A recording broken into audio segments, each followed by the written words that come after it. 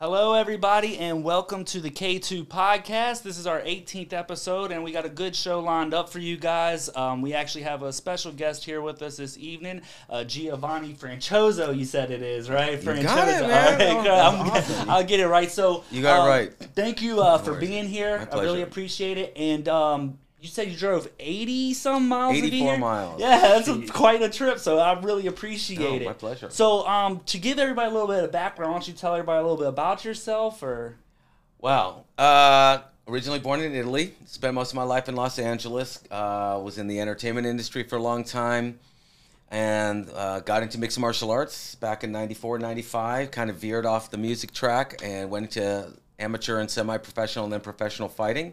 Started my own mixed martial arts events. I fought for a lot of years, and after I retired from fighting, I got back full circle into music, and that's about it right now. Well, so I've had a chance. I'm gonna link your YouTube a channel in the description of the video. Awesome. But I did have a chance to check it out a little bit, and I saw that you had some original music on there. You had some of your previous fight clips and stuff like that. So that's pretty interesting. What is the how could I say it? What was the motivation for the music part? How did you get involved in that? Like, what was the catalyst for getting involved in the music? You know, just like any young person in LA obviously being kind of the entertainment place of the United States, I started off, it sounds so pompous when I say it, but I was in the modeling industry for a while. It's a very underbelly, seedy business. I veered into acting, theater, same thing, wasn't that much different. One of my best friends was a guitar player. And we were going to be the next Lennon McCartney, the next Simon and Garfunkel, whatever. Sure. And I was just the singer at the time. Well, I was in a really bad car accident in '87, and I was homebound for a while. He left one of his guitars there. I started learning guitar, playing it, and then 34 years later, I'm still playing guitar. And the cool thing about music, at least for me, was it seemed to be a more independent. I wasn't so reliant on modeling or entertainment industry, acting industry, because you got to go through all this stuff. At least with music, it's very organic. And I realized you still got to make a mark to get into clubs, radio, etc. But at least if you're playing just clubs, you get to dictate some of those terms.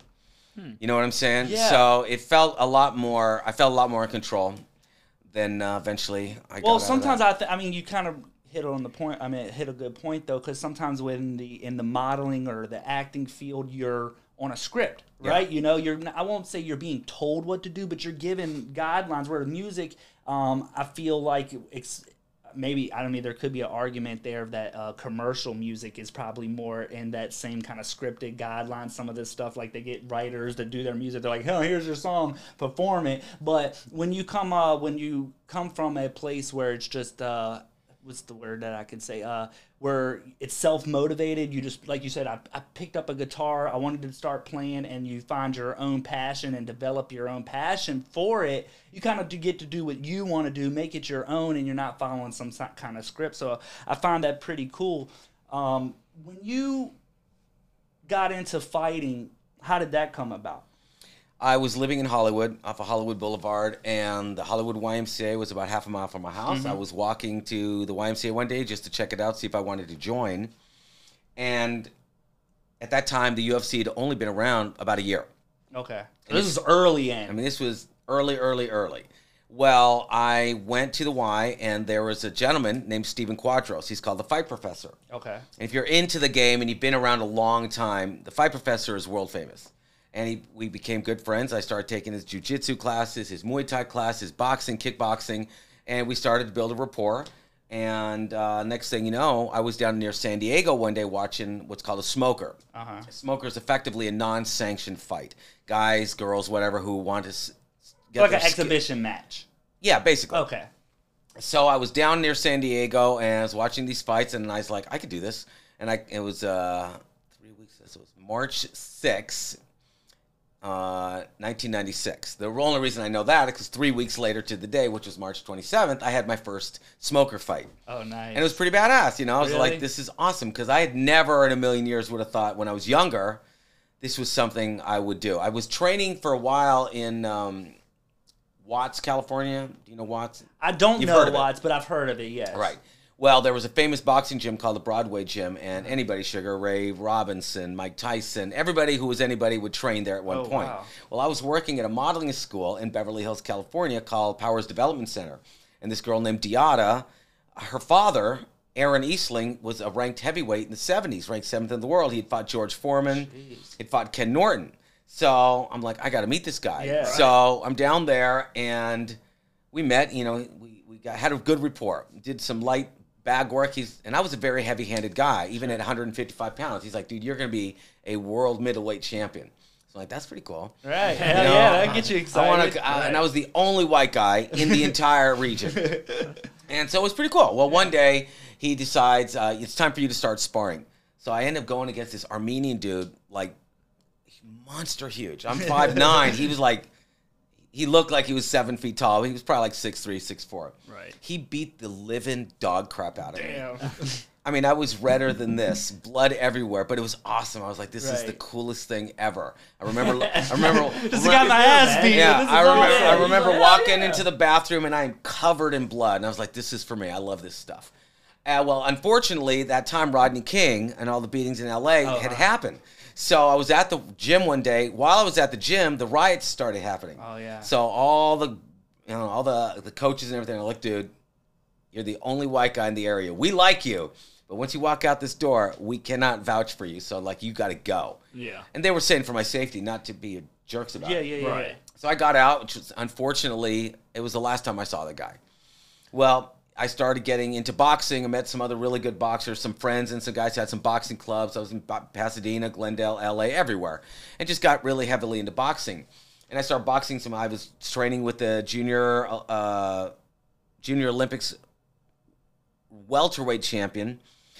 Another one, guy just, the only time I've ever stopped and said, I can't take anymore. This guy, again, dude, he beat the shit out of me. And I thought I knew what I was doing, but I didn't. Right.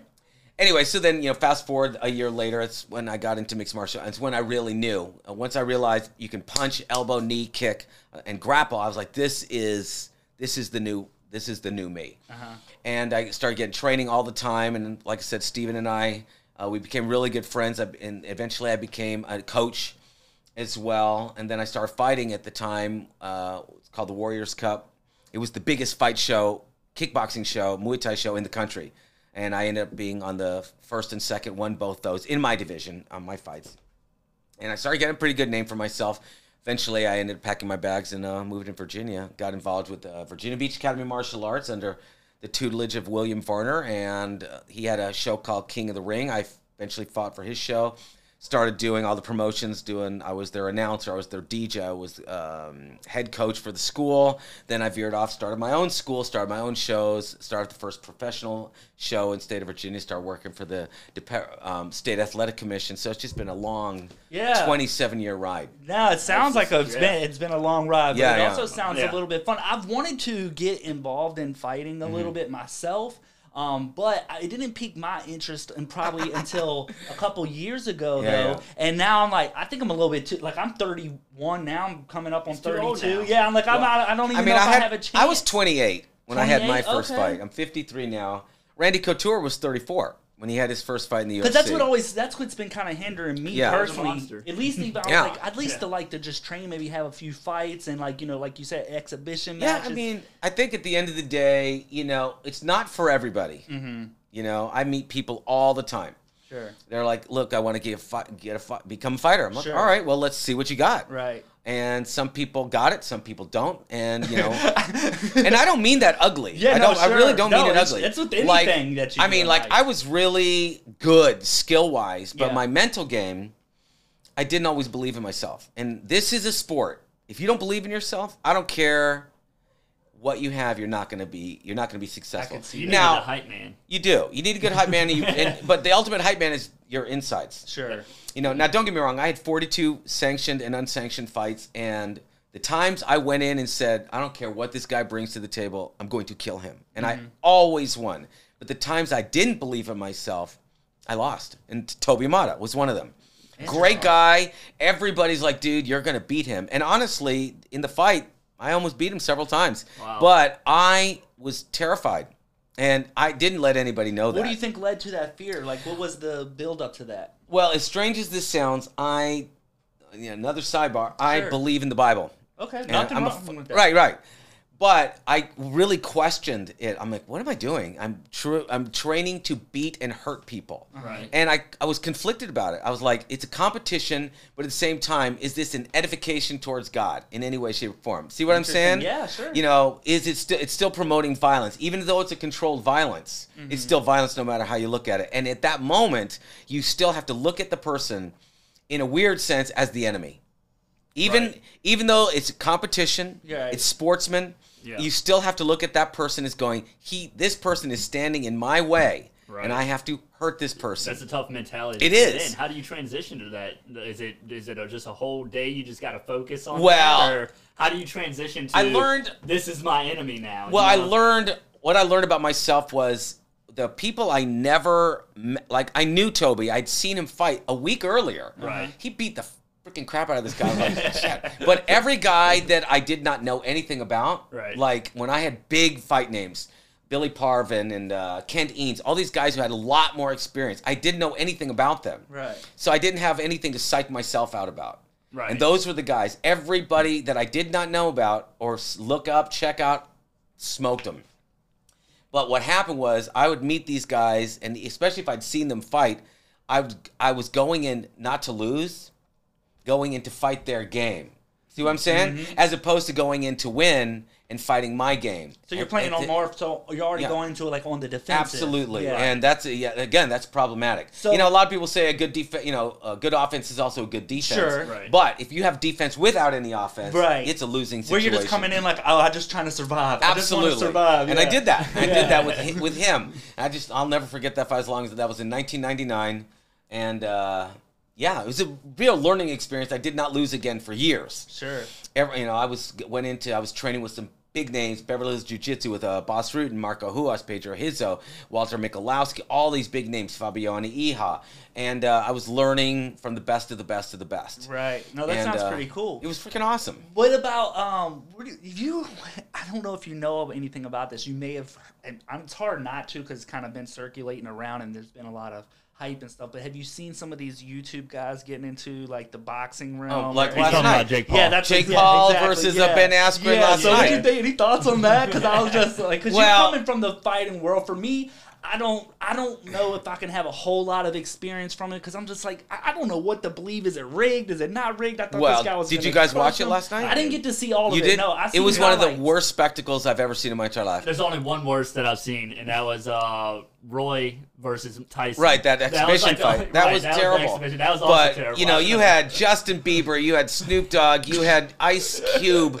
It was an embarrassment for the sport. But As they did just the a same sheer thing. spectacle. Really? They did the same It was thing with freaking the Tyson awful. fight. They Yeah. made it a big performance. Granted, it was exhibition. Right, but at so it wasn't least like a right, thing, but at least you can justify to some degree going two guys who've seen it all, done it Right, all, true. and truly were trailblazers in their collective Right. sports, They as had opposed to accolades. a guy who was coming off a 2-fight losing streak in the UFC, Yeah. basically taking it strictly for a payday. He was like retired, wasn't he? He was already retired, yeah. and I'm not begrudging him for the fact that he wants to make money, Sure. and I'm not even begrudging him for the fact that he did it. Right. It was just a pure joke of a spectacle, in my Right. personal opinion. Maybe a lot of people are going to say, I come at this from a legitimate perspective, saying this is what it is. Right. If we're going to implement entertainment with it, fine, let's legitimize it. I thought it was a farce. Now, Yeah. a lot of people are going to disagree with me, and it's easier said for me. I'm sitting here in Virginia, Yeah. not making $1 million. Right. Yeah. No, Right. I, I can mean, but understand that. I can't even really say, granted, you are here in Virginia, Yeah. but I don't know who can really disagree at this point. Right. I Well, mean, the argument it that was a sham of a fight. Yeah. This was like.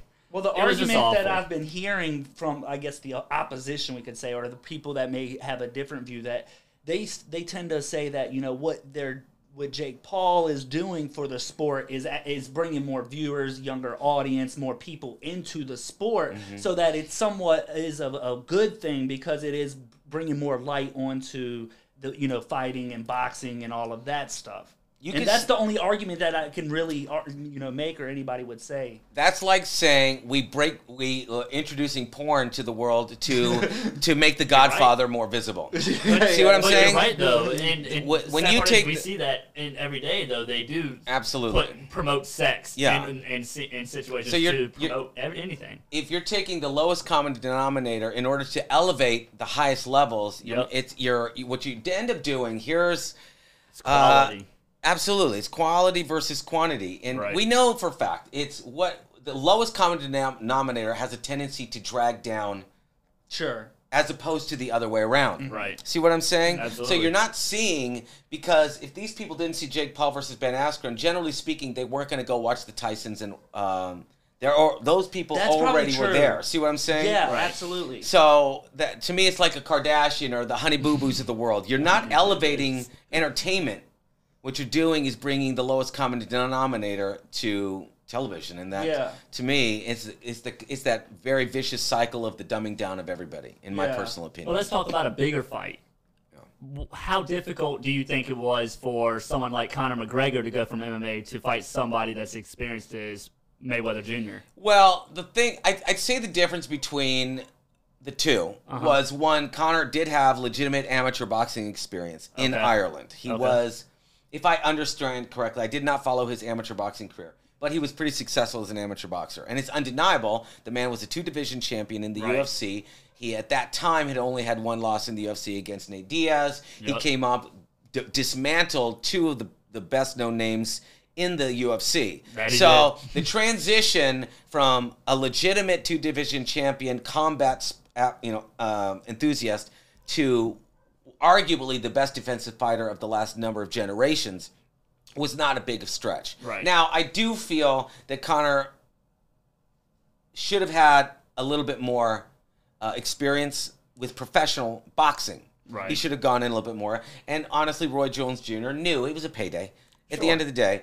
Now, McGregor did far better than most people had thought he would do. 9.5 rounds, and actually hurt the man for a few times. Now, I know the counter argument is, oh, well, Floyd didn't take him seriously. Let me tell you, Floyd took him seriously because the last thing he wanted to do was lose to a guy with zero professional boxing experience. End of his career. End of his career. It was a disaster. He's undefeated, right? Right. He's 40. But people will say Floyd Mayweather Jr. is the greatest fighter of our time. Yeah. And I read something that Mike Tyson said recently on a quote, and he says he disagrees. Absolutely, he disagrees. Because he was saying people like Sugar Ray Leonard, he went on a small stretch, lost one, and then went 79-0. Yeah. And then there's another boxer that went like 60-0. Yeah. So they're saying how. Well, you look at the Julio Cesar Chavez. He was like 94. He was like 94-0 before he lost his first fight. Now, again, the argument is, well, he fought a lot of bums in Mexico. All right, let me tell you. They may be a lot of bums. They may be a lot of bums. But that's a lot of fights. 94 fights is a lot. 94 fights. I had 42, and I think that's a lot. But 94, you know what I'm saying? Yeah. So, and, the pound-for-pound argument, to me, is a ridiculous argument. It's all about emotional attachment to whoever the fighter is, right? Sure. Because in order to be the pound-for-pound best, I would have to fight everybody in order to prove I was the best. Right. Now, you might say you're pound-for-pound during your reign, you're the best. But you can't then say, it's like when people say, would Tyson have beaten Rocky Marciano? Or would Ali have beaten whoever? Pick your poison. It doesn't really matter. It's an irrelevant argument because those things are never going to happen. Right. Yeah. Right? That's like saying, and even saying the greatest of all time. That's another ridiculous argument because the truth of the matter is, let's look at a Tyson. Buster Douglas knocked Tyson out. Does that make Buster Douglas the greatest fighter of all time because he beat what quote unquote was it the greatest fighter of all time? No. Yeah. It's a very cyclical thing. It's an emotion-based thing. Yeah. You're going to say this is my favorite fighter, and you're going to say, oh well, he fought out of his prime. That's another ridiculous argument because had he won, you wouldn't have that argument. Yeah, you see what I'm saying? We emotionalize everything. Yeah, and you could also even say, it kind of brings me back to what you were saying earlier, like what you may be dealing with personally at that time in your life may throw you off during that little bit of fight. Like you had to deal with like, well, I was a little bit conflicted with my religious beliefs, and then I was going into a fight. I didn't know where, like all of those things do affect what's going to happen. So it's just something just simple as that could affect an outcome of a fight, So, it's kind of interesting to believe. So, just to backtrack a little bit, you said that you were in LA at the time of the whole Rodney King situation, and you see the riots and you hear about all this stuff going on. Do you see a lot of similarities between that and what we were seeing now with the whole like George Floyd thing, or do you feel it's a lot different? Or? No, I mean, I actually knew cops who knew Mark Furman and some of the other cops that were part of the entire thing. Okay. And they were very, and black cops, they were very pro-police at that time. Look, it's so strange. I'm very anti-government. Okay. In totality. Sure. I used to actually consider myself an anarchist until I saw the Portland and Seattle so-called anarchists. Yeah, that was a shit show. Total shit show. Yeah. And if you're going to destroy anything, go after the government, not business Personal owners. businesses, Right. sure. So I very rarely take the side of police. Now, I've taken a step back because I don't believe you should, there's a saying that says violence is the tool of the ignorant. Okay. You should, now, unless your back is against the wall or someone's hurting your family, ideally speaking, you should be able to cogently talk amongst one another, right? Right. Now, we know for a fact, again, based on what we see, that's not always the case. You do your best to do what you can. The problem is, let's just use the difference, since you brought it up, Rodney King versus a George Floyd. We're looking at it from two different perspectives, right? One was in active criminal behavior, right? And only caught in context what someone else videotaped, as opposed to the entire context. I still think that it's absolutely atrocious that not just one, but multiple cops will beat another human being. Yeah. True. Or anybody will beat a human being. Right. I just find that appalling. If you want to beat a human being, train a little bit and get into a cage. Yeah. And prove yeah. yourself, as opposed to taking weaponry or multiple people. I can't stand gang mentality. I don't like bullies. I don't like the mob in any way, shape, or form. Did that... you just have to there. No, it's fine. Did it make a difference in the societal spectrum? Briefly. The difference between Rodney King and today is the constant 24-hour news cycle, the internet, obviously, social media, and giving people a forum by which they don't fully respect it and not mature enough to deal with it. You can understand. See what I'm saying? Yeah, we had riots in L.A. It was pretty localized. You didn't see riots going all around the country and people stating... blacks are being killed en masse or the police over abuse of power. It was relatively relegated to L.A. proper, right? And it didn't last too long. And there were numerous amounts of changes within the police departments. And even Rodney King himself, what did he do? Can we not all get along, right? He took I hate saying he took the responsibility. He understand that had he not done what he had done in the first place, he wouldn't have been put in this situation in the first place, right? Still doesn't in any way, shape, or form justify the behavior and the punishment he got, right? Right. That's not happening anymore. Now it's people are saying, I don't deserve any treatment no matter what I do. Yeah, I've See seen what a I'm lot saying? of that. I've seen a lot of that, and I tend to usually chalk it up as what I like to call trolls. Yeah, of because course. it's like there's no way that they can. In my personal opinion, I'm like, there's no way that they can genuinely believe that. I've seen there was a recent video. I don't know if it's kind of. I hadn't seen it. I've just recently seen it. But anyway, this guy was just walking away, and he had a gun in his hoodie, and he turns around and he starts walking away, and the cop is telling him, hey, I know you have a gun. I need you to not reach for it, get up on the wall, and the guy continues to walk. Well, eventually they pick up the pace, and he starts chasing after him. Now, it doesn't say exactly why the cop stopped him, because as far as I'm concerned, it's not necessarily illegal to carry, and if he had papers saying that he could carry a concealed weapon, then he should. But we don't know what did he pull that out, brandish it on somebody? I don't know the context prior to that.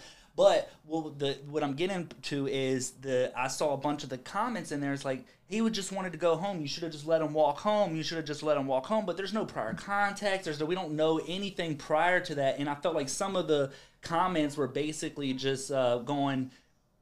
It's like they make up anything that makes it to where there has to be some kind of line there where your law enforcement does take a role versus just let anybody run amok or just do whatever without any consequence, And that's kind of the arguments that a lot of people were making. They're like, no, he can do whatever he wants. He didn't have to stop for that cop, or he doesn't have to do this. And I'm like, there's no way they actually believe all of this stuff. But to me, though, if you're walking down the street and you have a gun in your hoodie concealed, I feel like the police should have every right to stop you and just ask, hey, can I just see your permit, man? I'll let you go after that. I just need to double check that. And if you didn't have your permit on you, then obviously there's a problem. But I don't see an issue, personally, with a cop verifying documentation because you have a weapon in your hoodie pocket. You shouldn't have to walk around with a weapon in your hoodie pocket. If you have it concealed, put it in your waistband or have a belt holster, something of the sort, you know? Sure, I just don't understand, like, why you kept walking. Yeah, you don't, I mean, to me, you did bring that on yourself. He asked you to stop. You should have just stopped and just gave the proper etiquette to the officer. And if you did have your license and you should have been able to just walk home, you should have been able to. As long as your papers are in order, you still can. Sure. Just do what the guy it's asked like you the for people. 3 seconds. That's Well, all it takes. it just seems like a lot of people have gotten to the point where they've lost total respect for the police, and Of course they have. I'm kind of in the middle on a lot of it because, you know, I was in a lot of programs when I was younger that were kind of like the Boy Scouts, but for law enforcement. I did a little bit of that when I was younger, so I got to kind of, I don't want to say be on the inside because you didn't have access to all the information, but I did meet some cops that I thought were really nice guys. I looked up to them as big, like, you know, positive influences in my life. But as I'm older now and you see a lot of this footage and stuff that we've seen come out, it's impossible to deny that there is a lot of, like, what you said, of gang mentality type of stuff going on where they, like, I mean, even Brotherhoods. yeah, well, I don't even know about brotherhoods, but I just where they're getting a little bit, like, you can't deny that there's a lot of abuse of power and stuff going on, and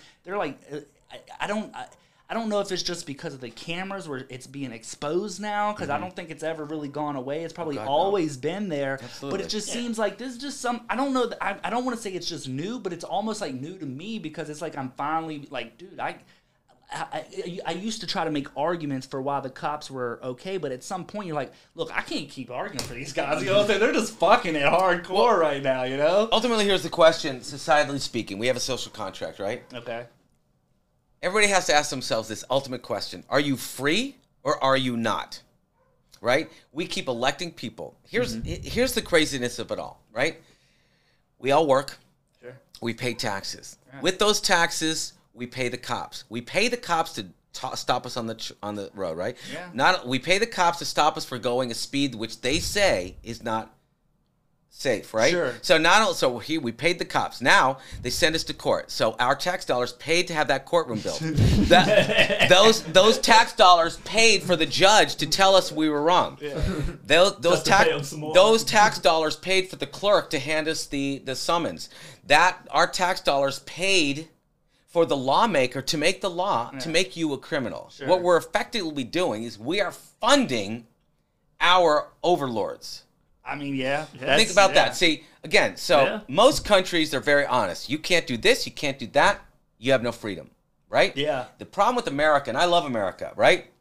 I'm from another country, my mother's from another country, my biological father's from another country, but we chose America, right? The problem with America is it's so busy telling everybody it's free, but only in free is the much that they allow you to do. Sure. Right? So, but there's another saying, we get the government we deserve, right? So when people are constantly saying, nothing's my fault, go do this, go do that, I'll call the cops if you touch me, I'll call the cops if you do this. Well, so it's another vicious circle like I was talking about. We're creating the scenario by which, since all these ignorant people are going after businesses, total strangers, getting after you for the pigment amount of your skin, the side of the country you're on, the political, whether you have an R or a D, right? It's this tribal mentality. Right. So people are asking for the overlords to continuously subjugate us, as opposed to everything being merit-based.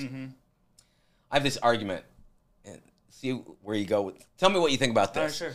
All right. We know there's laws against drunk driving, right? Absolutely. All right. So here you have a 21-year-old driver who does not drink, but he's been in 6 car accidents, one which hurts a person. Okay. Now you have another driver who's 21. He drinks every day and drives, but has never been in an accident in his entire life. Who's the more dangerous driver? I mean, The one just on based on your left. statistics, I mean, you got to go Exactly. with the guy. Yeah. But when this guy gets stopped, he doesn't get his driver's license taken away. He doesn't get thrown into jail. He doesn't have to go into rehab. Doesn't get this, that, and the other, paying ridiculous amounts of money. This guy's never been in an accident in his life. Yes, he may be a functioning alcoholic, and I'm not saying he should be drinking and driving. But we know statistically who's the more dangerous driver. Right. Right? So we don't go have checkpoints saying and checking, how many car accidents have you been in? Mm-hmm. Exactly. Right? Yeah. Right. Oh, Absolutely So right. therein lies part of the problem. So effectively what happens is one person does something and we then whole cloth say everybody is getting punished for it. Right. Goes back with gun laws, goes with voting, goes with smoking, goes with drugs, goes with alcohol, goes with sex. It doesn't matter what it is. Things should be merit-based. I don't disagree with you. You're 100% right. I mean, it's just very difficult. I don't know. It's just one of the. It's hard to. There's not much you can really argue against what you're saying. Like I tend to agree with that. It should be a very merit based, but it's almost like you said the overlords. You know what I'm saying? They tend to want to keep that division, and they really push it. I mean, at every chance. I mean, you see it with. I mean, with the simplest stuff, they'll try to split it up. I think what some people said, that's why the NFL works so well. It's something to do, I don't know if it's something to do with humans or if it's ingrained in us, but the tribal mentality or the herd mentality, I don't know what's the word you would use for it, but there's something to that is almost ingrained to us, but that's why they say the NFL, it always works so well, or any kind of sports team, because you have this team, and then the fans or those backers, or they're all, it's that tribal thing, and then they clash, and then that people are able to bullshit with their buddies, go talk trash back and forth, but you see that type of same thing translate into everyday life, that we deal with. Like you said, you could be R or a D, and if you thought of that as the NFL, Republicans and Democrats going at it head to head, I mean, you see that type of stuff. I used to strongly identify as a Republican conservative. That's kind of how I'd always been. I don't know exactly where that came from. Politics wasn't a huge part of our family growing up, I wouldn't say. Not at all. Yeah, my grandfather had some a little bit of influence in that, but other than that, we weren't very political family. Mom and father never really brought it up, and it was always a merit thing with my parents. That's exactly how I was raised. My mom says, well, how does this person treat you? How does this, it was never a race thing. It was never, are they a Democrat or any of that stuff, and I feel like that's I feel very thankful because now today I get along with all walks of life. I don't want to use maybe this is a poor argument, but, I feel like sometimes I can go into maybe the roughest neighborhoods and get along with those folks and then go up into like some high class situations and get along with those folks as well. Right. I don't want to use the word chameleon, but I'm able to adapt to other people's way of thinking and understand not everybody's going to think the same. So it's interesting that, more people aren't like that. So I don't know exactly where it comes from. That I don't know if it's just like a push from TV or culturally, like where they feel they have to keep that division to make, I don't know, maybe to make us go against each other. I don't understand the logic behind it. Well, I believe it's a myriad of issues, family division, the lack of a family. Oh, that's been busted down right. hardcore. I mean, we know that. We know that's for a fact. People for 4 generations now have constantly saying the family structure is not important, especially men. Yeah. Right? A male father, female mother. Yeah. I've used those terms because now we're talking about, if you identify with whatever. We know man, woman. That's just the way it is. All right, so when you take one, it's kind of effectively the yin-yang, right? You got the sun, you got the moon, right? You got the sky and the earth. You got the male and the female, right? If those things aren't working incongruous with each other and you're only giving one point of view, right? It's a very skewed point of view, right? And it doesn't matter. You can't, as a father, you can't teach your daughter how to be a woman, and as a mother, you can't teach your son how to be a man. Right. So that's point one. Point two is when people have points of view that they don't fully understand, they have no basis, right? So there's no secure foundation for them to be able to talk amongst one another, right? Like you're saying, you can get along here, you can get along. I'm pretty much the same. Right. I don't care where I am. I'm always the same. Right. Because I know where I stand philosophically, economically, politically, religiously, whatever. Right. And I can have a discussion with any human being without having it to become to blows. Right. Well, a lot of people, unfortunately, aren't that way. They're not secure in who they are as human beings or their own points of view. Right? So if I'm challenging your point of view, but I'm doing it in a very even respectful manner, but you have no argument for it, and all you want to do is lash out and tell me I'm wrong, that's where the clashing of heads go. Yeah. Well, so then it goes back to the overlords, right? So now you got to have, let's say it does become a clash, right? So now you got to have people coming in to prevent that. Then you're going to have people around that saying, oh, well, how was it? Was it a racial issue? Was it a class issue? Was it a man versus woman issue? Whatever the case may be, right? And so you get the people in power to, what it called, divide and conquer, Yeah. right? So that's the whole premise of what's going on in That's America. what I feel exactly what it is. It is all about divide and conquer, because if people really knew, whether you and I disagree, if we knew, you think Clinton or Bush or Trump or Obama or Biden, do you think they honestly care about you, me, or him? Yeah, no. They don't care about any of us. No. They care about two things: our vote and our dollar. That's it. And that they're going to, the best way, it's all about conflict, right? You watch, what's the most exciting thing about a hockey game? The fights. Well, I guess it depends. But you know, I like the rebuttal. yeah, I but think it depends on who you ask. right, but your automatic instinct was the fight, right, It's yeah. like Jerry Springer. Nobody watches Jerry Springer For to the see drama, no. Right, they don't watch it to see two people get along. They Yeah. want to see fights, Yeah. and You're- that's it. yeah, you're right. And so who makes the most money off that? Jerry Springer and his advertisers. Right. The people who go on there, they're a mockery. They're making fools of themselves. They go home, they're just as problematic as they were.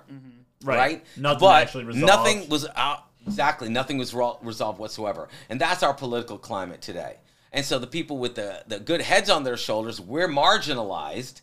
We're what are we called? For generally speaking, in this day and age, you're a conspiracy theorist. Yeah. You're pick your poison. It doesn't matter what Right. it is. Whatever the bromide is, that's what you are. And So so whatever the bromide right, is. you know what I'm saying? So and because collectively speaking, it's very difficult to get individual thinkers to. It's like herding cats, It is. right? It's exactly what It's it is. the majority of people, and that they're sheep. They're called sheep for a reason because, Yeah. because they're easily led. And Yes. again, it doesn't matter if it's the right and it doesn't matter if it's the left. Yeah, it's both sides. It's both Yeah. sides, collectively speaking, doing damage to each other. You got your Right. CNN, you got your Fox, Yeah. and the chasm of in between thinking is getting farther and farther It really is. away. It really is. It's And it's that almost is like they're sad. forcing you to pick a side. Like Absolutely. You have to Oh, be yeah. on a Without certain question. side. And Absolutely. it's I mean, and it's also, you talk about these sheep, and like I think a lot of these politicians and social media outlets, a lot of them also, I feel like, tend to use people or herd people. If you want to talk about sheep, and for example, there's this thing. I don't. This is not an insult by any means, but I'm sure you're familiar with TikTok. Oh, yeah. Okay. So on this social media platform, they have what is called like trends. Okay, where somebody will do a dance, and then the next person does the same dance, and the Right. next person, and they continuously do that. Yeah. And I don't know. This was just a recent thing that I started to notice. So we decided to create a TikTok to like help promote our show. We put some clips and stuff up there. Right. But we don't do any of the dance trends per Sure. se. But I do see with these trends and everything that these people are on. They have a term. It's called a thirst trap.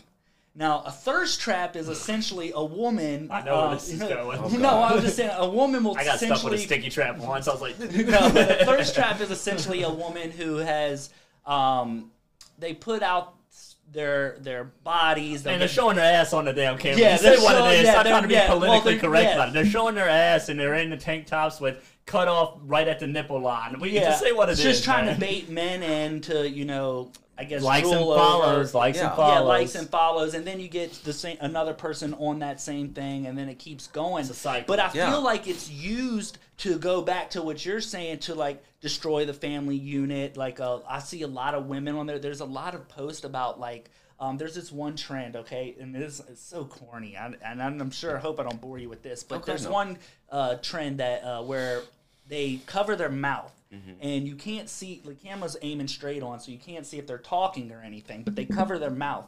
And what the trend says is like, I sing along if you're with the guy you told your ex not to worry about. You get what I'm saying? Oh, shit. So you cover your mouth, and then they can't see. But then when they turn, the camera will show that they're singing, so she's with the guy now that she told her ex not to worry about, and then they promote this stuff, right? Wow. And it's not, it is so much, it's like, okay, it's not, it's just her ex, and most of them are fairly young, but it starts to ingrain that mindset that's okay, don't work on your relationship, don't work on, don't try to continue or build on good habits, just leave them, get you a new one. Nike. Blame Nike. Yeah, because they all started this shit with Michael Jordan and that other female, anything you can do, I can do better. Oh yeah, that's where this shit started from. I blame Nike. But it's just weird. But you see that common theme on TikTok. Everything is about fame for fame's sake. Yeah, it is. Like but they're using them. They're using them. Well, and I agree think with these you. people don't even realize they're being used to push this message. Well, sure. Why would you? Well, if it's easy money or it's easy fame or it's easy likes or easy clicks, why? Like you're talking about dopamine rushes. You know, you're talking about doing some stuff to promote your channel or your podcast. Right. But there is a utilitarian aspect to it. Sure. It's about getting people who are total strangers. I didn't know you an hour ago. Right. And we're having this is our first time meeting. Right. I mean, we've we're having a little bit prior to this first time meeting. But we're having person. actual intellectual conversations about not saying we're going to solve the world's problems. Yeah.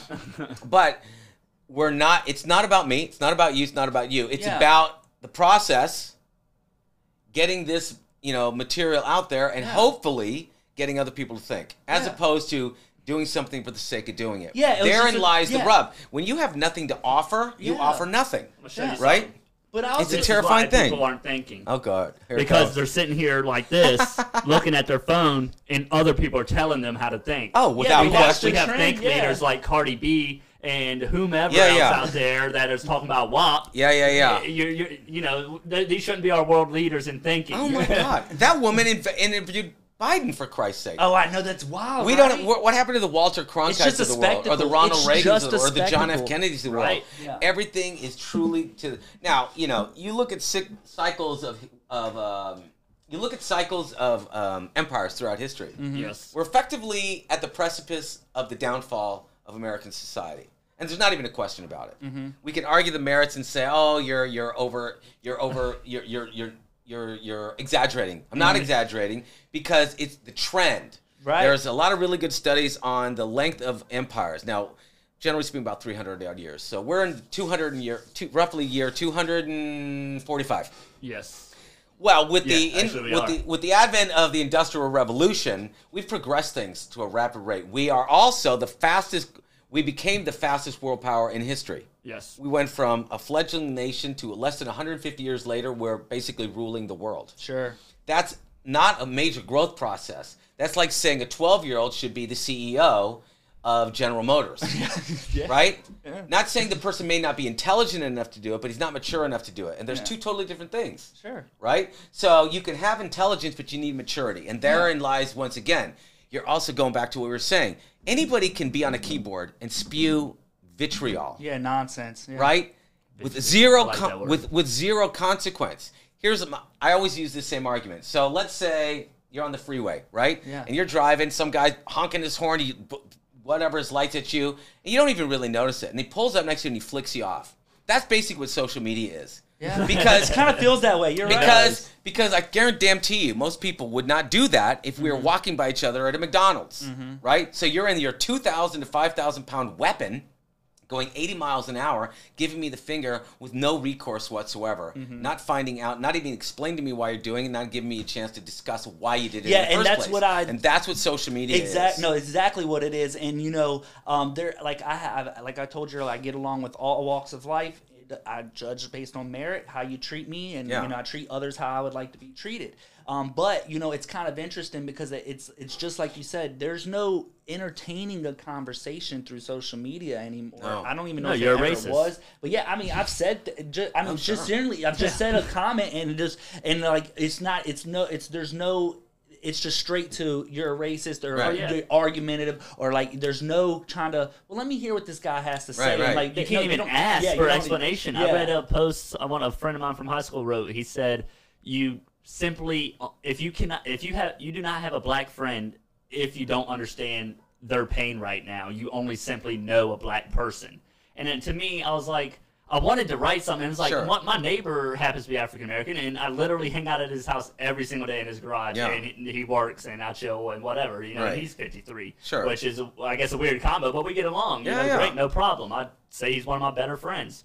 And even in high school, I had plenty of friends that were African American. But regardless of that, I just didn't understand that to me, because if me and him do get on these topics, it's not even close to what he's saying about pain. He's Sure. like, well, this guy probably, fed into it. He tries to see it as the situation is, Sure. and not as people are telling him it is. Well, it's pure projection. Right. Generally speaking, people who are saying this vitriol, since you like that yeah, word, it's a good one. I'm gonna start using I'm it a gonna little use it more. later in Yeah. the week. well, it's classic projection, telling other people that How they they are feel. exactly how they feel. Yeah. Right. You look at all these lily white neighborhoods up and down the New England coast, right? Mm-hmm. No black people. Right. Delaware is predominantly all white, and yet you have these white liberals, predominantly men or predominantly female in this area, but Yeah. yet you don't see them integrating with.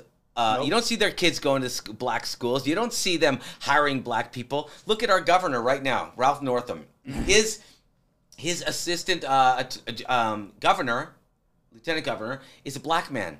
But who's he endorsing? Terry McAuliffe, a white guy. I So did how see that. black, are Yeah, you yeah. in terms of where you stand if you're not even willing Yes. to promote your lieutenant governor? Yeah. See what I'm saying? No, that Right. happens all throughout. And so, and I hate when people, like you were saying, I have black friends, I'm not this, whatever. It drives me crazy. As a white person, or any race, I don't care. Because I know then people might write it, go, oh, well, of course you got white privilege. Whatever, you can say Yeah. whatever you want. It's irrelevant. I don't care if you're Asian. I don't care if you're Hispanic, whatever the case may be. The second you say, I'm not racist, people automatically jump on that. Yeah. Yes, I do. I've never said Yes, that. I do. Never, ever. Because, one, I don't care what you think of me Right. as a human being. Unless you're able to come up with evidence to state I'm this, that, or the other, what your opinion of me is absolutely irrelevant. Sure. Then, when people find out I'm actually mixed race, my biological father was born in Africa, in Egypt. And Okay. I'm Egyptian, Lebanese, Italian, French, Yugoslavian. But because my melanin content is lily white, Yeah. people think I have no point of view. See Yeah. what I'm saying? Yeah. So they're projecting their own racist views on other people by telling them they're racist. Yeah. For No, no reason whatsoever, other than the fact that they think they can't be racist Mm-hmm. because the media tells them they're a victim minority group. It's insane. So it's kind It of is weird. insane. I There's a agree. guy. Oh man, I wish I could remember his name. But he recently did a video.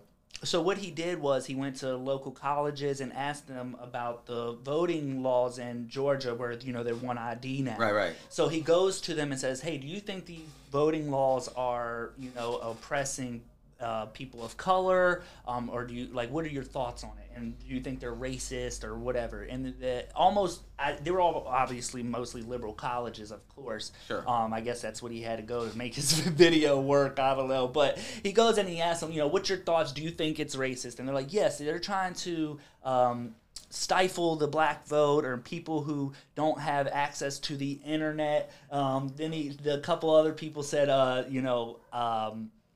maybe they just don't know how to get the ID. They were saying some really crazy stuff. So then what he did is but he turns around and then he goes to a predominantly African American neighborhood and he goes, "Excuse me, ma'am, do you have an ID on you?" And she's like, "Yeah, I carry my ID everywhere I go." And he goes, "Well, if you were asked to show your ID to vote, would you have a problem with that?" And she's like, "No." And she's like, and then he goes on to ask several other people in the community, "Hey, what are your thoughts? Do you have an ID on you?" And they're like, "Yeah, I carry my ID everywhere you go." Almost all of the people that he asked said, "Yes, I have an ID."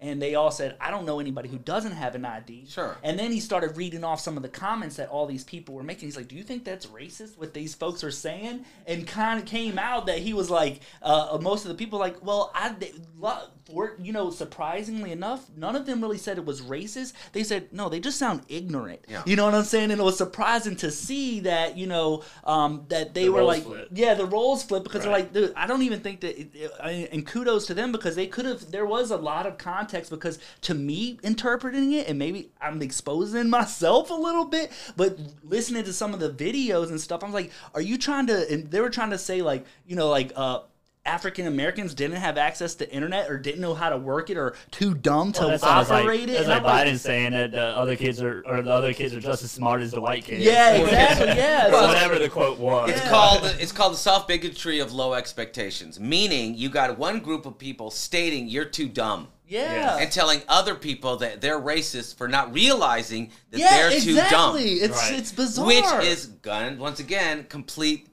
projection. Yeah. So these white people are saying these black people are dumb because they can't get IDs. Yeah. And then yet telling everybody else they're racist. For not getting on board. But what blows my mind is, and I know, correct me if I'm wrong, but I'm pretty sure at a certain age, which happens to be of 18, by law, you have to register with the armed forces for draft. So you have, you have some form of ID. You can't get a job without ID. You can't get a driver's. You can't get insurance without. You can't get a credit card. You can't get a library. You can't. I mean, so much. Well, you know what? There's virtually nothing you can do without an ID. So, but the fact, and then supposedly this is the most important thing. Of course, you're going to get an ID. Yeah. I mean, it's absolutely absurd. Well, it's also interesting too because you saw the MLB wanting to pull the All-Star game out of there, and I thought, well, you know what? It's interesting. Well, let me go up to Wheel Call and see if I can pick up my tickets without an ID. Yeah, you know what I'm saying? Yeah, like, I heard that same thing. Yeah, it's of course like not. It makes no sense. So I'm not saying that there maybe shouldn't be an exception or maybe there's some other things, but generally speaking, you should have to have an ID to vote, in my personal opinion. And I'm not saying that the last election was rigged. I'm not really one of those conspiracy, like it was some kind of fraudulent thing. Right. I'm not really in on that whole bit because I cringe take here, but I'd somewhat like to either have to believe our election system is rigged or you think it's legitimate. You know what I mean? And so and that's one of the things where I think you have to pick a side on. Like either you think it's completely rigged and bullshit, which there is some probably. What's the face you're making? I agree. It's either rigged or it's not. And I'm just saying I definitely lean to one side. Yes, well, it's rigged. Absolutely, it's rigged in as much as this. Like I made this point. I made this point to my mom, and she got all upset with me. I said there should be if you're talking about the president of the United States who supposedly represents everybody in the United States, it should be one methodology for each state. She goes, I thought you believed in individual rights. I said, sure. This state has the right to pick how they want to pick their governor. This state has the right how they want to pick their mayors. This state. But when you're talking about the main representative, it should be one collective idea or one collective methodology by which people should vote. Mm-hmm. Right? You can't have 50 states with 50 different ways of voting for one person. Right. It's uniformity. Absolutely. It's got to be uniform. It's pure insanity. And, I mean, we can argue the merits of voting and, does it really make a difference? Right. A lot of people say, well, this vote really proved that it does make a difference. Yeah, well, sure. If you're voting for poop or shit, right? It's two different words, but it's the same exact thing. Exactly. And that's effectively what we're voting for. No, I don't disagree with that for sure. But when I say that it's not rigged, that's not to say that fraud doesn't happen. Of course. But I don't generally speaking, I don't believe that there was enough to so-called overturn an election. And if you wanted to say that, it also goes back to what you're saying about voting poop or shit. It's the same thing. But also, like, for example, Trump tries to come out and, say at one point, it's rigged, it's rigged, guys, the election's rigged, however he does it, and he's just, he's his own worst. Yeah, but so he's doing that. I don't know. Well, he's doing that, and, he's going on with that, and, he didn't do anything about it, though, when he won the election, and Hillary was trying to say the same thing. But since he won, the fraud was okay, but he didn't. So that kind of goes back to what you're saying. They don't care about what's right for you or me, because if he really cared, he would say, well, look,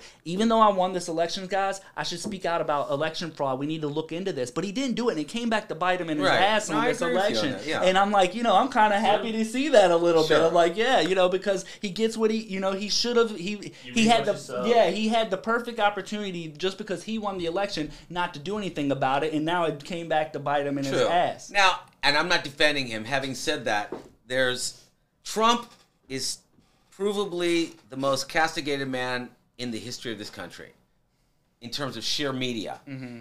there was not been one moment of one day of his entire presidency where he was not being attacked. No, they didn't give him an opportunity. Right. So, with that being said, maybe that was something that could have potentially been on his agenda. Sure. But when you're being attacked 24/7, you only have 24 hours in a day, 8 of which generally you're supposed to sleep. So let's say 16 to 18 hours a day in which you can actually get things done. Sure.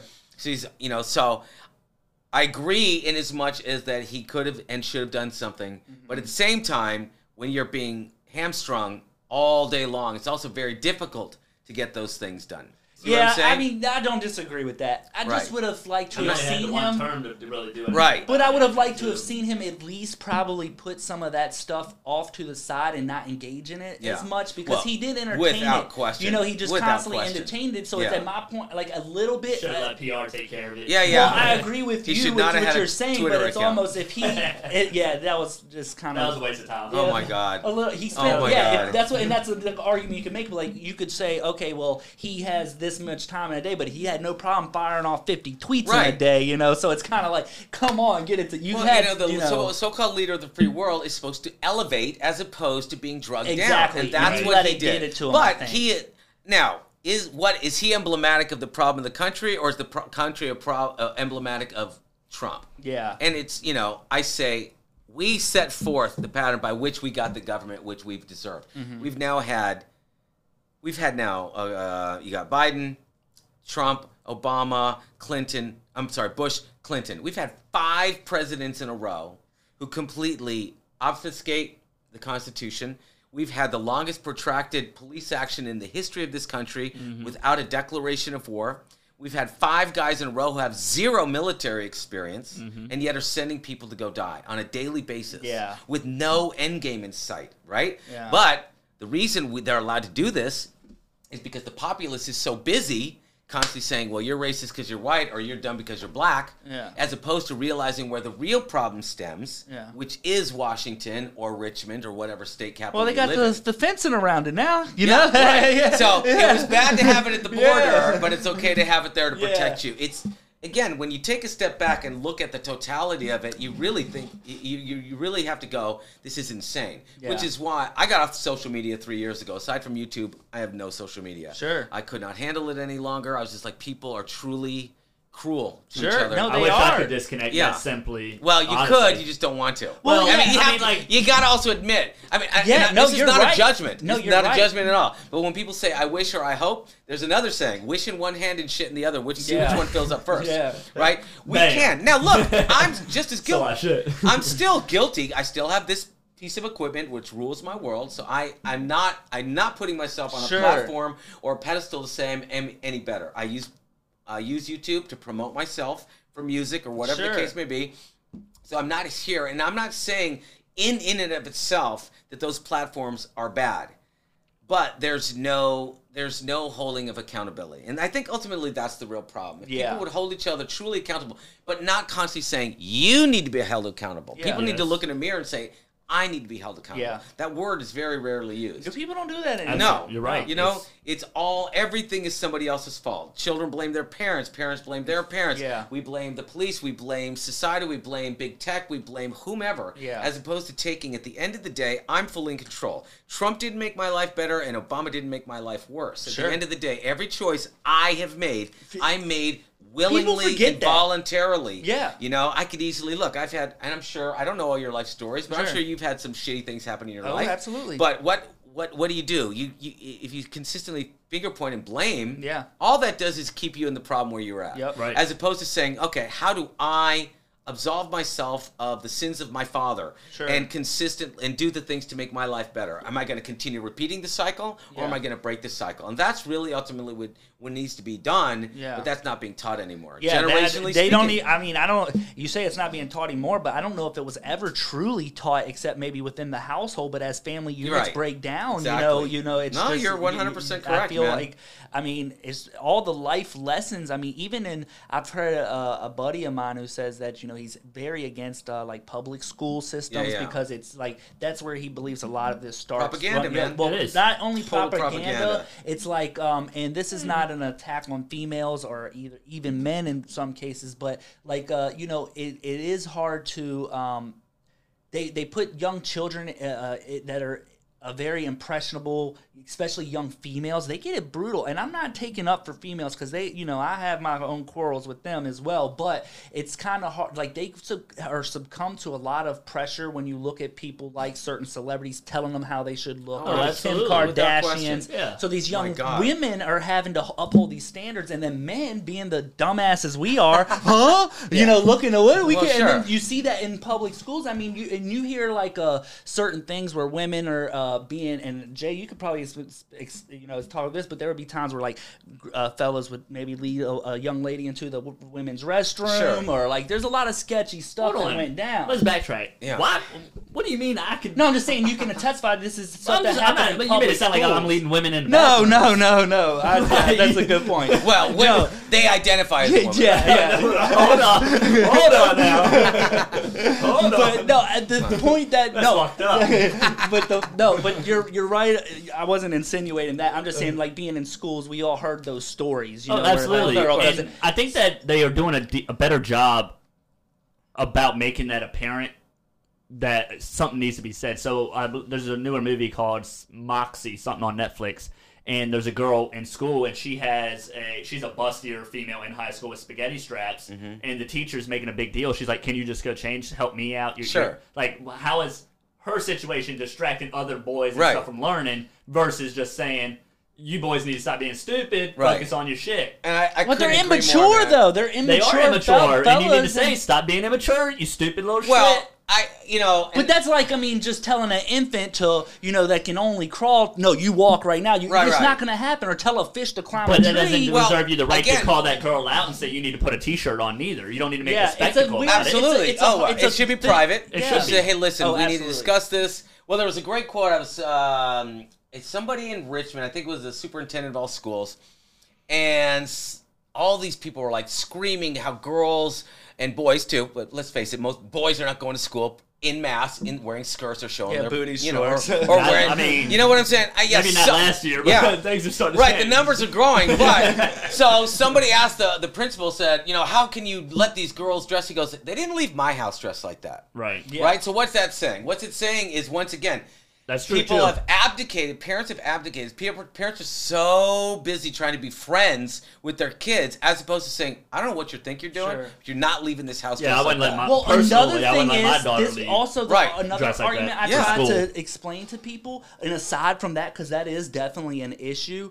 But I also think that it also goes back to our favorite, one of our favorite words today is the overlords, but also like I'm not a huge fan on the increase in the minimum wage, but Sure. do you know how hard it is today to earn a living wage? So parents, there's some women that we go back to a broken household, a single mother Sure. who's working 2 or 3 jobs just to make ends meet. Sure, It makes absolutely. it very extremely difficult to deal with these children And then you to got teach teenagers them. taking care of younger So children yeah, just you to can get say by. like anybody, Oh, I this agree. superintendent or anybody, like, yeah, they didn't leave my house like that. But then we're not talking about the single mother that's having Sure. to bust her ass just Right. to keep, and it's a struggle, I get that, but and it here- goes back to the broken families and the broken homes. But okay, but once again, so let's say a mother, and my mother divorced and was raising 2 boys, right? Sure. Brought her mother from Italy and, so she could work and to provide. And I never met my father. My stepfather was very neglectful, wasn't around, didn't help with anything. And so, but my mother chose that man. Sure. You can't, again, it goes back to self-responsibility. You can't continuously say, well, I've got 5 kids from 4 different guys, and I'm That's working as a true. waitress. You're not wrong about that. And I'm working as a waitress. Right. And, people say, well, the man needs to man up. You're absolutely freaking right. I think men who abdicate their parental authority or their parental responsibilities are disgusting human beings. Yeah, and but that's- this is not about, people say, oh, you're shaming the woman. Take some responsibility. You ultimately said, I'm going to take this man into my body, and I may have gotten pregnant intentionally, unintentionally, doesn't really matter. The fact of the matter is you are the woman. made that You're choice. the one who made the choice, and you're the ultimate one who can get pregnant. Why didn't the man do something about it? Stop blaming somebody else. Yeah. Take responsibility. If I walk into the hood tomorrow with $10,000 cash, and I start screaming, I have $10,000 cash, and I get mugged, is that my fault? Absolutely, without a Right. question. Now, did I deserve to get mugged? No. But am I stupid enough to have gone into a situation by which I could get mugged? Yes. And therein lies the same thing when it comes to these young girls, and I've got 2 daughters. Sure. Right. So I'm very pro. We're both fathers as Right. well. So Yeah, I'm, we both I'm- have a daughter. Right. So I'm very pro female, and I want my daughters to make the good choices and Sure. good decisions. But they're constantly being told, children and especially females, are constantly being told. Look at all television shows. The parents are always morons. Yep. Guys are always dolts. And the girl is always the smartest one in the room. But we know, statistically speaking, in the real world, that's not true. Does it mean women are dumb? Of course it doesn't mean. There are a lot of women that are smarter than a lot of men. Absolutely. But pound for pound and toe to toe speaking, the woman is what they call the fairer sex. It is what it is. Yeah. It doesn't make them any less of a human being. But when you're telling boys, you're treating boys one way, you're treating girls another way, and you're skewing, and I hate to say roles, but we do, innately speaking, have certain roles. The men are protectors, and women are the nurturers. Does it mean a woman can't be a protector? Of course not. Does it mean a man can't be a nurturer? Of course not. But genetically speaking, those are our Strengths. innate strengths. Thank you very much. Yes. You know, it's kind of you can still be a strong warrior with a nurturing aspect. And you can Sure. still be a nurturer who is fierce Sure. in protection of your young, And etc. you can attest to that, coming from an MMA background and stuff. Yeah, you got but women fighters well, I'm and just men not just saying. fighters. I'm just saying. You're in the ring. You obviously have that aggressor Yeah. mentality. But Right. when it comes to your daughters, I'm sure you're a Very teddy protective. bear. Yeah, Absolutely. So you have both traits. you Right, know? but again, people are being so taught that to take offense to those things. Right. Everybody's freaking offended Yeah. for Oh, yes. everything, as opposed to looking at the totality of what is actually going on. Yeah. Is the argument real? Is the argument a valid point? Right. Then, once you come to determination whether it's a valid point, then take logic, and then yes, you can sprinkle a little emotion here and there. Sure. Because we're all emotional creatures. No one's saying become Mr. Spock and have no emotion. Yeah. But you have to find, exactly, live long and prosper. But you have to also look at the hierarchy of the argument yes. and how do we get to a resolution? Here's the resolution, Yeah. right? But those things are not even looked at anymore. It's like if you say anything, you're a misogynist. I mean, Yes. even me talking right now, all I can think of, and Oh yeah, comments gonna light up. right. Comments are the comments going to be, oh, he's a misogynist, he's a Yeah. racist pig. This has nothing to do with either of those points. It has to do, is my argument or my point of view real? Right. And if it is, then let's discuss the And merits even of if it. even if they say you don't even want to discuss it, like not you personally, but the Right. person says, you know what, I don't agree with them. Right. But it's like they can't just say, I found a person in the world I don't particularly agree with, and Right. just call it a day, you know, Yeah, and just no, move you're on. right. But no, they they have have to to say, no, comment I have or- to Destroy tell, you. yeah, Yeah, destroy you. destroy you. Yeah, I have to tell you have to you're be wrong. Yeah, yeah. eliminated. I don't agree. Yeah, it's got to be this Right. big ordeal, you know, instead of just saying, hey, there's a person out there in the world I Sure. don't agree with. Yeah. Would you look at that? Not 7 billion people in the world, and Yeah. now you mean Well, to tell look me at there's that. somebody And I can't- don't mind being corrected if I'm Sure, wrong. right. I always Everybody. I always use this one story. In 1999, I was with a really good friend of mine, Jill Bowling. I was at her house. She's a brain scientist and works with gorillas and monkeys. And all her friends are scientists. I was literally the only person in the room who was not a scientist. Right. So we're talking about cancer. And I made a comment about cancer, how it could be cured. And they all looked at me and corrected me. Now, a lot of people, but I'm a humble enough human being to know when I'm totally wrong. Sure. And I was wrong. So what did that teach me? It taught me, don't speak out of your butt if you don't know what you're talking about. Yeah. Right? And then be humble enough to admit you're wrong, and then be intelligent enough to listen to the people who know what they're talking Right. about. So now, when I do talk to people about certain aspects, let's say a cancer, I can have a footing to where I may not talk as much because I still don't know what I'm, in regards to Yeah. that, but I'm also willing to listen. Yeah. Right? And I therein think lies that's the the rub. more key issue is Yeah. like to listen, because even if you want to, I don't want to say speak on something you don't know about, but Sure. even if you just maybe you're like, hey, I got an opinion on this, or like throw it out there, that's Sure. okay. But if, like you say, you are wrong or something, to the ability to just take a step back and just listen. I mean, what's that old saying? A guy gave you 2 ears and 1 mouth. Yeah, You know yeah. what I'm saying? So I mean, I would like to see more people try to listen a little bit more and just be a little bit understanding. But hopefully Yeah. we'll get to that point one day. Oh, well, I think at this juncture, it's just like, again, you look at Rome, you look at Mesopotamia, you Yeah. look at Egypt, you look at China, you look at England, you look at Japan, you look at Nazi Germany. What happened? They all arced, they all fell. Sure. Right? And then you had to have a total reconstruction of that societal contract between Right. government, law, and the people. Right? And that's where we are. We are here. We're at that tipping point. So- and once the slide has really started. Uh-huh. But once that slide finally comes over the arc, it's going to be quick. Well, there's a couple of things about that. So you bring up, Rome, and one of the things that I've been hearing is like, so I was talking with a buddy of mine, and I like to think he's a pretty smart guy, but we were talking, and he was like, when you look back, he says he sees a lot of, it's interesting that you're bringing up this comparing it to maybe like Rome. We'll use Rome, for example, because Sure. this is what he was saying. And he was like, it's kind of weird because we were talking about those so-called thirst traps and things. Yeah, He yeah. was like, if you look back into the women goddesses of Rome and all of this stuff, they had these same qualities that you're seeing being pushed on these social media platforms where, you had certain goddesses that would be just like, maybe they had, the very sexual boobs out and Yeah, yeah. all of this stuff. And you're seeing these same kind of qualities that like, where the women can do certain things to make the man fall in love or these quote unquote thirst traps or these statues, the perfect figure, the perfect all of this stuff. And this was going on in Rome.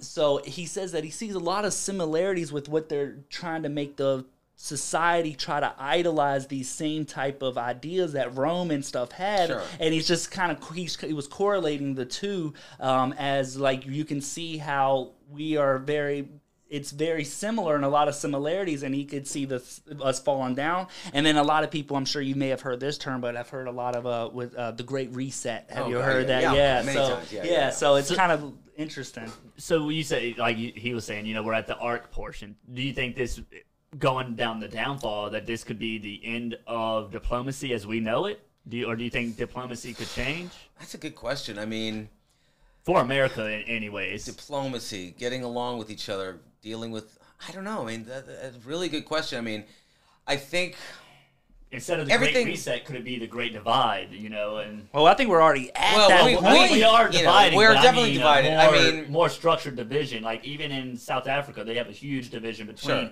blacks and whites. And Sure. they have whole neighborhoods constructed around keep out well, the here, blacks and so forth. I mean, let's just use the simple argument of police brutality versus white cops versus black citizenry, especially black males. Well, I made the point to some people. I said, all right, you want to see whether it's truly black oppression or white racism. Right. Put only black police in black neighborhoods, white police in white neighborhoods, Hispanic police in Hispanic neighborhoods, etc. Go down the line. And then you see whether the power structure is still a power structure or a racial structure. Right. And then, of course, you're going to have your race baiters on both sides. Then if they realize, oh, God, it's not racism, it's power structure, they're going to find another argument. They'll find another thing. Right. You can't destroy your own neighborhood and then say it's somebody else's fault. And that's really ultimately what it comes down. It's like setting your own house on fire because you're pissed at your neighbor. It's the most ridiculous argument in the world. Yeah. Right? Absolutely. And I think, but when you keep telling people ad hominem attacks and then you keep telling them for generation after generation, you're not to blame for anything. And we can take it to the perceptual level. I heard a great story about these two hippies out of San Francisco. They had their daughter. Never said no to their daughter ever on anything. She ended up a prostitute and heroin addict. Right? Go figure. What's the argument there? The argument is you have to instill discipline. You have to instill self-reflection. Boundaries. Boundaries. Yeah. My God, boundaries. Yeah. Self-awareness. Yeah. If you're constantly allowing somebody to do whatever they want without any recourse or repercussions, that's the kind of disaster you get. And it's the same thing. I don't care if it's a trailer park. I don't care if it's Beverly Hills. I don't care if it's what country. I don't care if it's Palestine. I don't care if it's China. It doesn't matter where it is. Yeah. Right. If you constantly tell somebody nothing is your fault, you're going to see an absolute decimation. I used to be a property manager. Am I over? No, Oh, you're okay. fine. Okay. Just what your story goes, I'm going to be vague as possible. Somebody may or may not have a child who tends to be not respective of boundaries and lacks discipline. And I've been instilling that. Dude, you need to set these things now because if you don't, this is where you're going to end up. And I'm guilty of the same thing. I think we all are. Especially if In you some mannerism, we are. Especially if you have a daughter. Just like I've got two daughters, and I love my daughters. And yet, you know, they bat their eyes. And Yeah, they know how to get you. My they know how daughter to get pouts you. that lip, and I'm like, I'll tell you, damn it. my daughter- she's melting me. She's my kryptonite. She just turned 19 2 weeks ago, and it's a constant battle. Sure. You know why? Because, you know, I want to be her friend, as I'm sitting here saying not to be friends, right? And then trying to instill, but then I can't be shocked when she acts certain ways because I let her get away with murder as a child. So, again, it's self-reflection. I know a lot of the errors are mine. Right. Having said that, she also knows what's right and wrong. So what's the balance? To admit my failures as a father, but to also say you have to take responsibility for your bad behavior. Right. Yeah. Which are both hard tasks. Absolutely. It's And one of therein the lies the biggest rub. tasks, I say. And therein lies the rub because you don't want to lose touch. Right. You don't want to cause a division, but you're not helping this child. No. At all. No, you're not By doing her any continuing favors. letting them get away with murder. And it goes, again, grand scheme, societally speaking. Yes. You know, you look at, you ever hear of Thomas Sowell? Great economist, black economist, brilliant. him out. And he talks about, you know, when did the decimation of the family start? Started around... Wasn't it around the crack era, like where they started busting down the? That's what I heard a lot of people say. That's a totally another argument altogether. Talk about legislation and morality. It's a Yeah. great book on when they started to illegalize drugs when it got into the black communities, which is another story altogether. But pre-New Deal, pre-Johnson era, 1964, it's right when the black community, the fatherless home rate was like at 17-18%, very low. Wow. Now it's over 75%. It's wild. Why? That's Because so wild. Why? Because the incentive of the government was to say, listen, we'll take care of you, but if you have a father in the home, Yeah, they we incentivize people not to we'll have- pay you. Yeah. Well, if you have another kid, we'll give you some more of this. Yeah. If you whatever. So what's that do? Oh, I'm getting some free money. Well, that's easy. That's fine and dandy when you're living in a certain scenario. You go, well, that fast cash. Yeah. Right. I'm sure I've been in that situation in my Sure. life. Everybody I've done it. has. Believe me, I've done a lot of really stupid shit in my life. Yeah. And it's been following me for my entire adult life, right? But who do I blame for that? Myself. I can't blame anybody else for my upbringing. And again, that cyclical thing. So, but when you're generationally telling people, we'll take care of you, Yeah. there's no teaching of self-responsibility. So as I'm sitting here saying, well, you need to take responsibility, it's also very difficult when no one's ever taught you how to take responsibility. Yeah.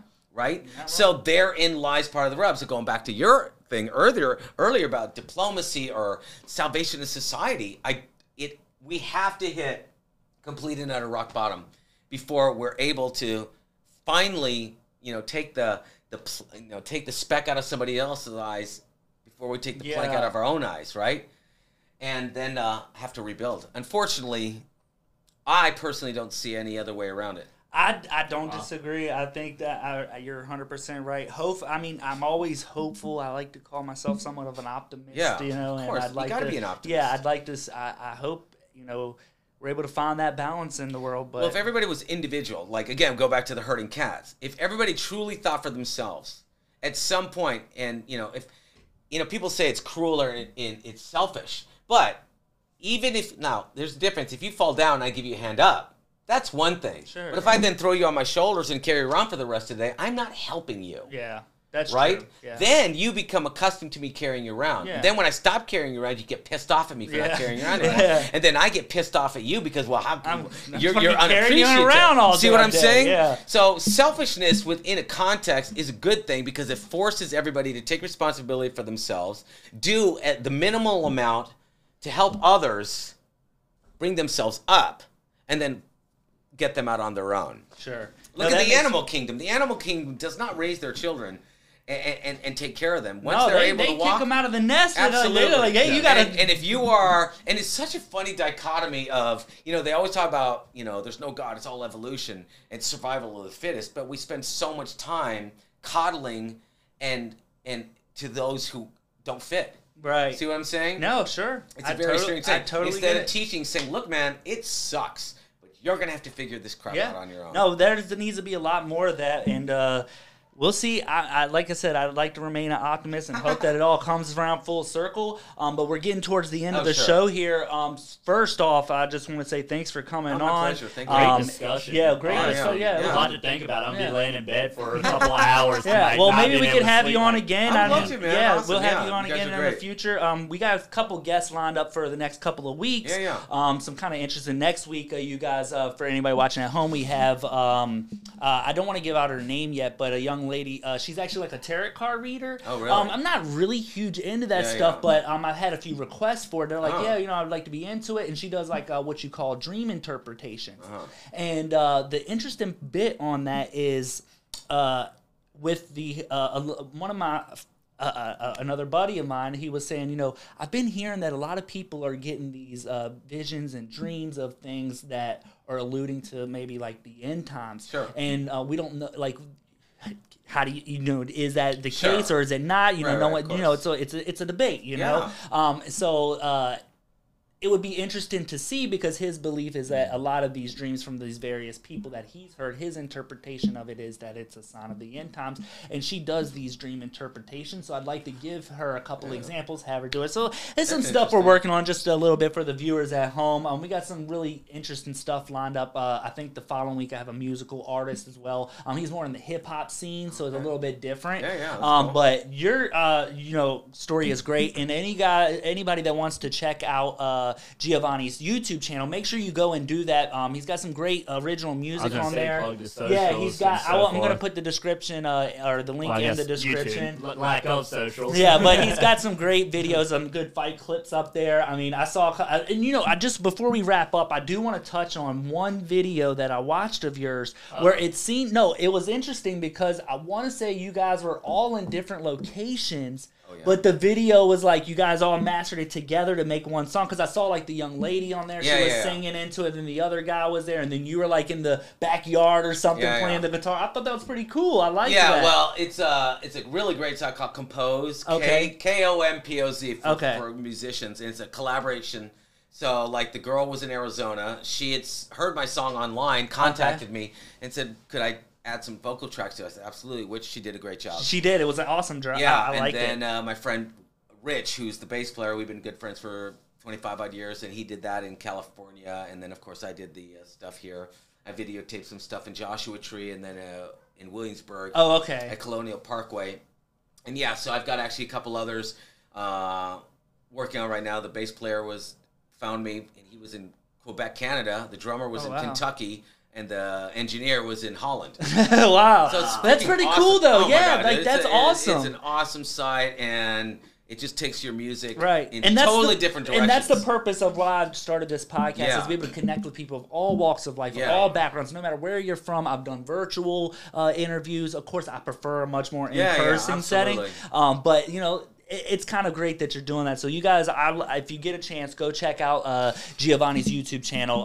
But we play Smoke on the Water together. Smoke on the Water. I can play that one little chord. That's it. If you pass that, I'm done. Hit the 3 notes and done. After that, the rest is on you, buddy. Yeah. Well, thanks so much for being here, Giovanni. It was a pleasure having you. Thank you so much for coming over. You guys are awesome. Guys take care. We're going to see you guys next week, and peace out.